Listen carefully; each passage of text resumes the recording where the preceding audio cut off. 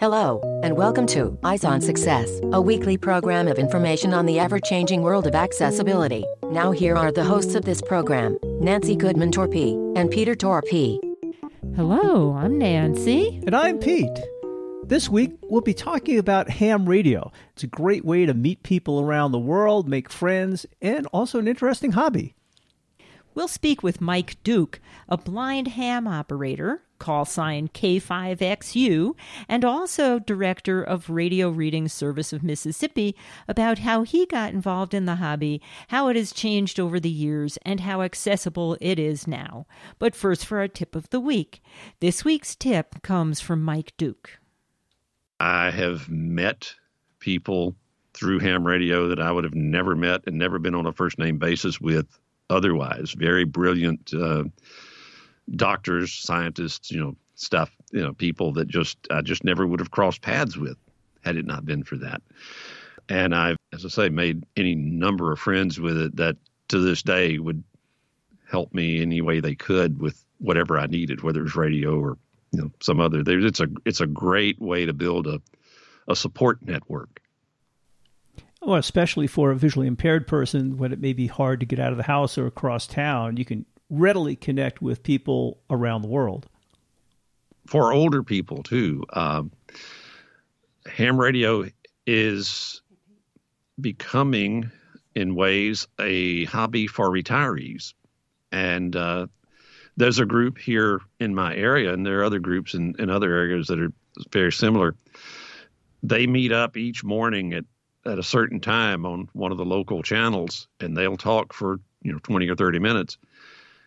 And if you're part of that group and you don't show up and somebody in that group doesn't know that you aren't going to be there that day, somebody's going to call you on the phone or go by your house, something to find out and make sure you're okay. That's the kind of support. The older you get, the more important that is. And especially if you're homebound, that's very important. Isn't that the truth? And as we'll hear later on, ham operators can also play an important role in local and national emergencies. Support for Eyes on Success is provided by Way Around, revolutionizing how people with vision loss keep track of important information about everyday things with the tap of a smartphone. The simple tag and scan system promotes independence in everyday situations. Learn more at www.wayaround.com.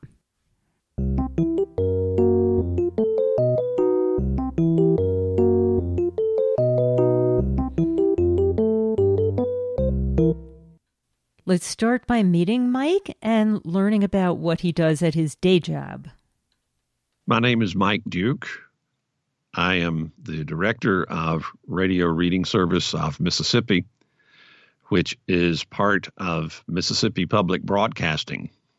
Mississippi Public Broadcasting is a statewide network of 8 radio and 8 television stations that is operated by the state of Mississippi. So I am a state employee. And I've been in this job for 30 years. Prior to that, I was in commercial broadcasting in country music radio, commercial radio, as an announcer, copywriter, music director, and all the things that one does in small market radio stations. Now, how we met was related to your day job. The annual meeting of the International Association of Audio Information Services was down the road from us in Boulder, Colorado, and we met you there. And at the time, you mentioned an interest of yours, which is what we're going to be talking about today. That's right. I should probably back up and say also, I have been blind since birth, totally blind. Nothing but a little light perception. We met in Colorado, as you said, and my almost lifelong so far passion is ham radio or amateur radio. I call it ham radio most of the time because that's what I first learned it as. And I have been licensed as an amateur radio operator since 1969 when I was 14 years old. In fact, we're recording this on October 3rd. Coming up in about a week and a half, I will have had a license for 49 years. Wow. And what is your call sign? My call is K5XU, Kilo 5 X-ray uniform. Now, that is what's called a vanity call. When the FCC instituted what they call the vanity call sign program, which basically means you can pick and choose from any available call sign that fits your particular license class, they did that in 1996. And I sat down and wrote out a bunch of call letter combinations that I thought were cool. But the one I received from that list was K5XU. And what is special about that? How did you pick that as your vanity plate, so to speak? The reason I chose my call letters was because they sound so cool on CW, on Morse code, which I do a lot of. Here's how they sound. This is my call letters, as you would hear them over the radio.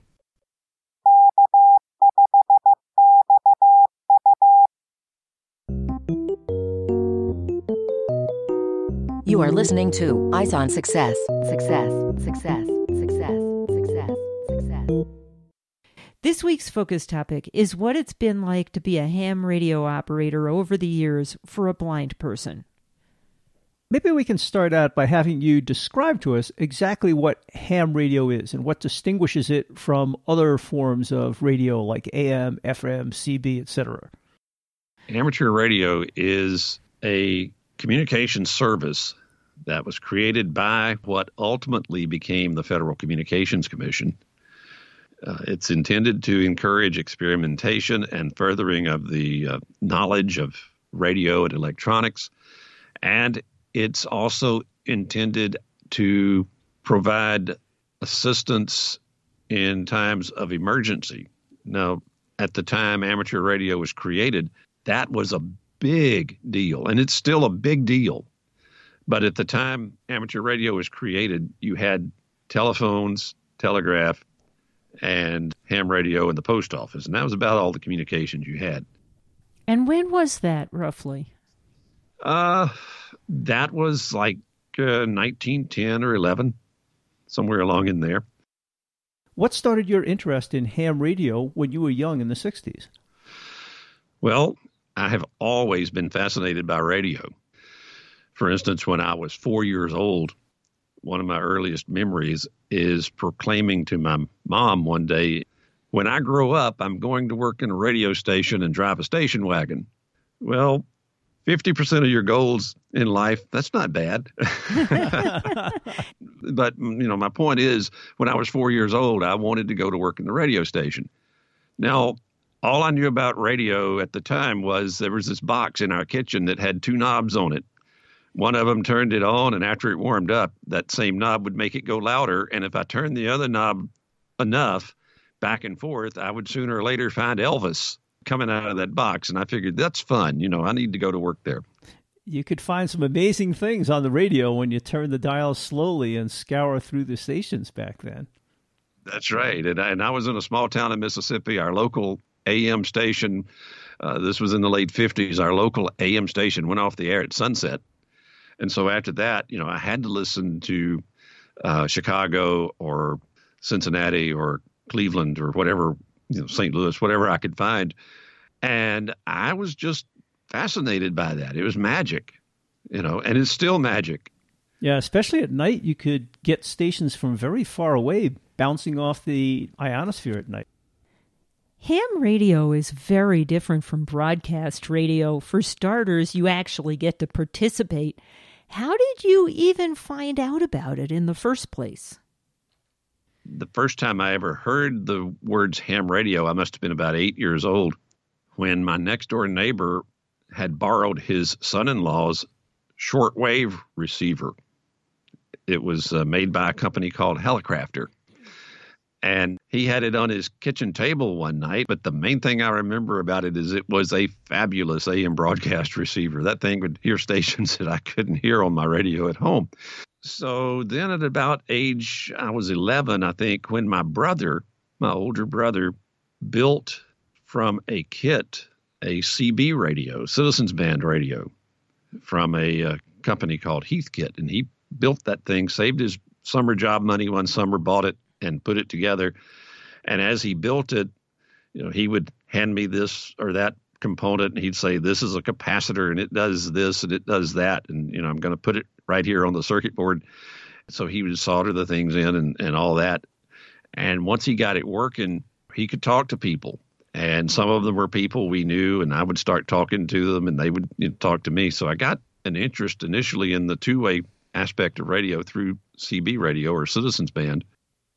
I understand you need a license to become a ham radio operator. How did you learn what you needed to know to get a license? The next year at school, I was in the 6th grade, and I went to the library at the school, and I said, "Do you have any books on radio?" And the librarian handed me this book called How to Become a Radio Amateur. It was a 2-volume Braille book written by the American Radio Relay League, which is the national organization of ham radio operators in the United States. They're still around. That book is no longer in print, but they have other books that are, that do the same thing nowadays. It was a introduction to radio, how it works, how to get your first ham license, and so forth. And I read that book at least once a year from cover to cover, from then on through the time I graduated from high school. That's how I learned a lot about how radio works, because to get the ham radio license at that time, even the beginner license, you had to have a bit of electronic theory and know some of the basic principles of electronic circuits and so forth. You still have to know those things for some of the 2 upper license now, but the beginner license now is mostly rules and regulations, and it's really a pretty easy test. Also, back then, you had to learn Morse code in order to get your license. Is that correct? That's correct. That's no longer a requirement? To get a license today, you do not have to learn Morse code. You did have to learn it when I was studying for my license as a teenager. And even though you don't have to learn it, there are still many, many people who still use it on ham radio. I happen to be one of those. I use it because I enjoy it.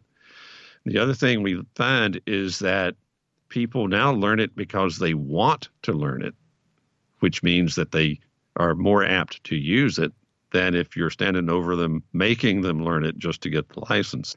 So there's still a lot of Morse code usage in ham radio. And I spend a lot of time with it, enjoy Morse code. Of course, I enjoy picking up a microphone and talking also. It was nice you were able to find the initial books about radio and how it worked and ham radio in Braille. So that all worked out well for you, even being blind. It did work out fine, and it was quite by accident, that was in Braille and that our library had it. Fast forward about 40 years, and they were moving the school for the blind and discarding and weeding, from their collection and discarding some books. And one of my friends, she was a teacher there, and she called me one day and she said, "I think I have something you're going to want." And so now sitting in a bookcase, actually here in this building in my office, is that book. Oh, cool. It's one of my prized possessions. I'm very, very proud to have it because it literally is a book that changed my life. I would guess since you started participating in ham radio as a child in the 60s, being visually impaired, things have changed a whole lot in terms of your access to the systems and the equipment. Can you talk a little bit about some of the changes and how things have become, I assume, a lot easier for people who are blind or visually impaired? For the most part, they have become easier to a large degree. In the 60s, when I was first licensed, everything was vacuum tubes. In order to keep your transmitter on the air and keep it from becoming a very smelly box of smoke or whatever, you had to, what we call, tune the transmitter. And that is make adjustments to make sure that all the various circuits in the transmitter were properly aligned for the frequency that you were operating on. That meant being able to observe changes in the plate current, usually of the tube, on a visual meter. Now, this was an analog meter. And so if you couldn't see that meter, then somebody had to come tune the thing for you, and then you had to hope that you didn't grab the wrong knob and throw everything out of whack. So ham radio has been a popular hobby for blind individuals. Have you always needed sighted assistance to help you out? In order for a blind person to independently operate their transmitter, a gentleman named Bob Gunderson designed a circuit that would convert that movement of that meter to an audio pitch that would rise and fall. The higher the pitch, the higher the reading on the meter. And so when you were trying to tune for a peak, you tuned for the high pitch. And when you were trying to tune for a null or a low pitch, or a dip rather in the meter, you tuned for the lowest pitch. And then you had another circuit in this same little box that Bob Gunderson designed that would have a volume control in it that also adjusted the pitch of that oscillator. And when you were setting it up, someone would say, okay, your meter needs to show 150 milliamps, and they would then set the meter to that reading, and then you would set the other circuit in the box to where you heard the same pitch, and you'd put a mark there, and you could always come back to that. Now that sounds, pretty complicated, and I guess it kind of was, but once you got that set, you could go back and you could adjust that transmitter, and when you got those two pitches matched, you knew what that meter reading was. So at least it made it possible for you to tune your own system. It made it possible for me to tune my own transmitter. Mm-hmm. Now, someone had to wire it in, hook it up to the meter. Eventually, I could have probably done that myself, although there were some high voltages involved, and I wanted somebody that knew more about what they were doing around high voltage to do that. But once it was all connected and once it was all calibrated, it worked great. In fact, I still have a couple of those meter reading circuits. I still have a couple of classic tube-type transmitters, and I use it with those. So you were pretty self-sufficient back then, even being blind with the old equipment. Well, I was, because I was by myself part of the day and during the summer, and I wanted to be able to move around and not just sit on in one frequency and one channel. I wanted to move around like everybody else did. And my parents were very supportive, helping me with stuff. My dad, for the first few months that I had a license, when my dad would come home for dinner, he'd come in and he'd check the transmitter and he'd say, yeah, you're still tuned. And, and he was not a ham radio operator. He was just following a sheet of instructions that somebody else wrote for him. Just, this is what you do.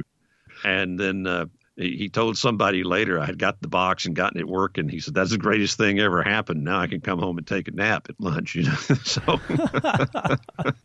my parents were very supportive of me in the hobby. My dad used to say, it gets him out of the house, but keeps him off the street, meaning that I made lots and lots of friends through ham radio, even as a teenager. So how have things changed for you these days with the new equipment and accessibility and the new ways of interacting with ham radio? Well, in the 70s, of course, things started becoming transistorized, solid state, we call it now. By about 1980, you could buy a transmitter that you did not have to adjust. The only adjustment you made on it was your microphone level, which you usually set and left alone. And then you had another knob that set it on the frequency you wanted it to be on. And that was the only thing you had to do to that transmitter, provided that your antennas were resonant on the frequency you wanted to work on. Then you didn't have to tune that transmitter. About that same time, the analog frequency display dials became digital. And, you'd spin the dial and it would land on 3.862 or 7.015 or whatever. And those numbers would just, those characters would show on the screen. Well, when these digital dials came out, someone took an old Speech Plus talking calculator board and interfaced that with one of these digital dials. And the text to speech, as it were, voice frequency display was born. I got a hold of the schematic of that particular circuit, and a friend built that for me. TSI was selling off a bunch of calculator boards, just the board, not the whole calculator. And then he built the interface that interfaced to that board with the radio that I had bought. Then I thought I had gone to heaven, that I could tune the radio, and I had this push a button and it would tell me exactly where I was down to the nearest 100 hertz like everybody else. So it read out the digital display so you could hear exactly where you were. Yeah, I could hear exactly what was showing on that display. And I assume things have continued improving since then. Yes. around the mid-'80s, a couple of companies started offering as an option a speech output board that would plug right into their radios. Kenwood did that, and ICOM. Kenwood and ICOM are two of the big manufacturers. Again, all that board did was read the frequency part of the display. Well, I guess in maybe the mid-'90s, somebody invented menus. Oops. That, for a while, set ham radio accessibility back further than I really want to think about. Because while I would have access to the frequency display, you press the menu button and you had nothing.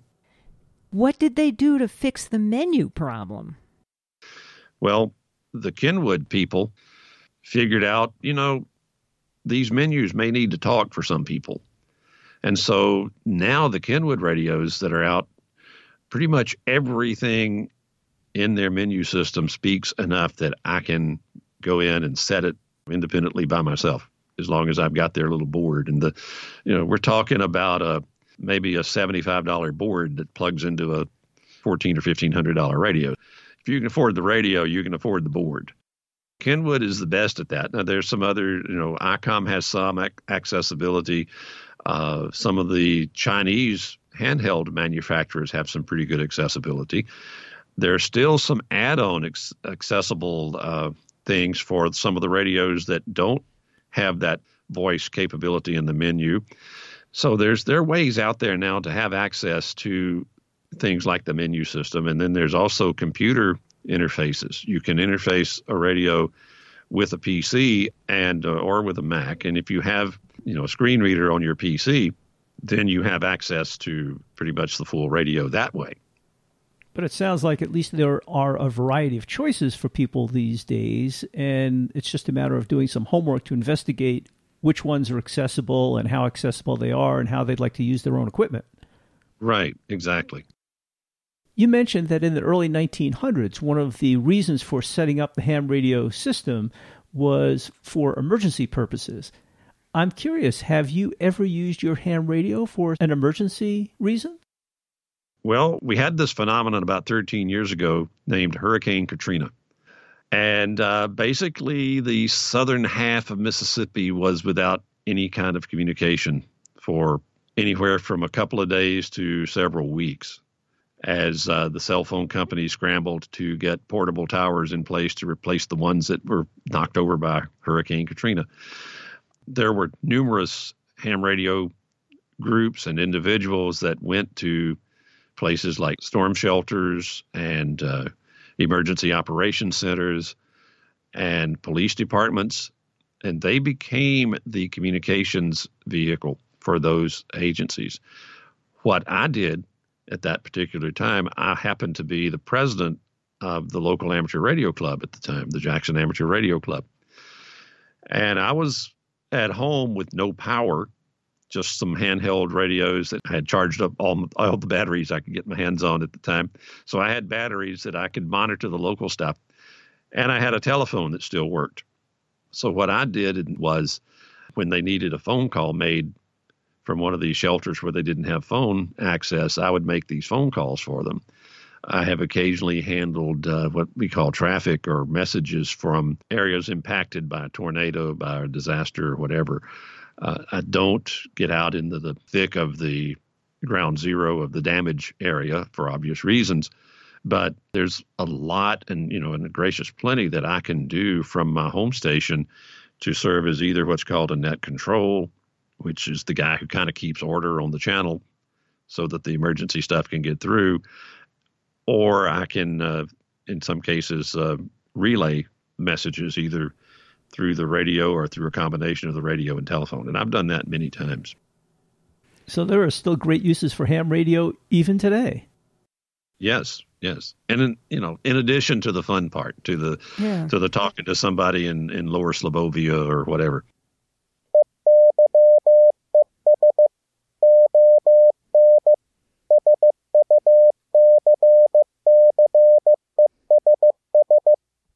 Well, that was not our regular breaker tune. That was Eyes on Success in Morse code. Now for this week's final item, how to learn more about amateur radio and how to reach Mike Duke.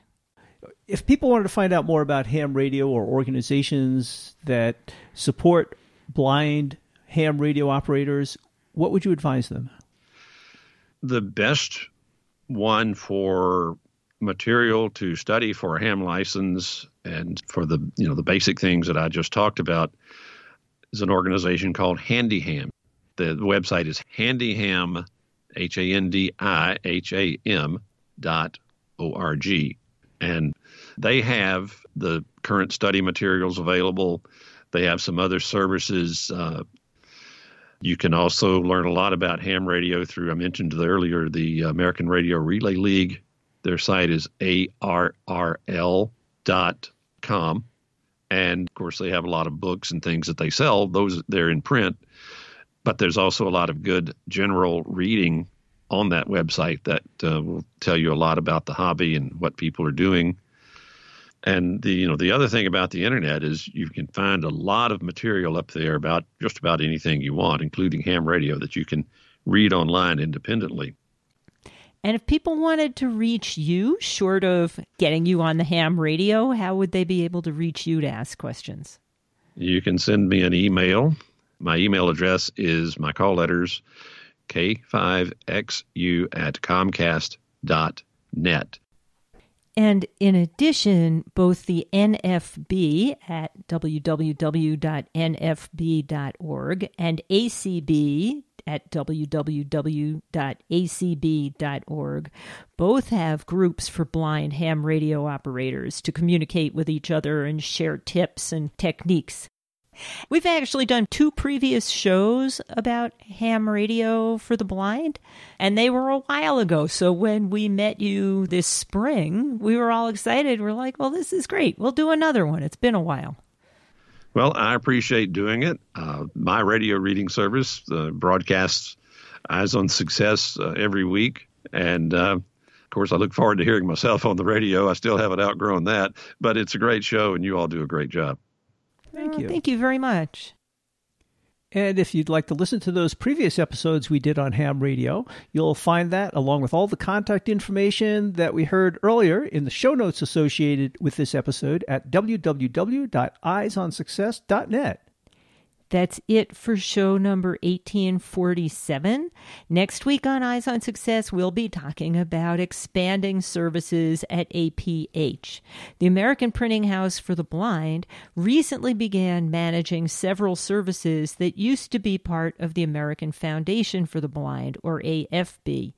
APH is also growing their efforts in direct consumer sales, and we'll talk about these changes and what's new at APH with Dave Wilkinson, who is the Director of Sales and Customer Service.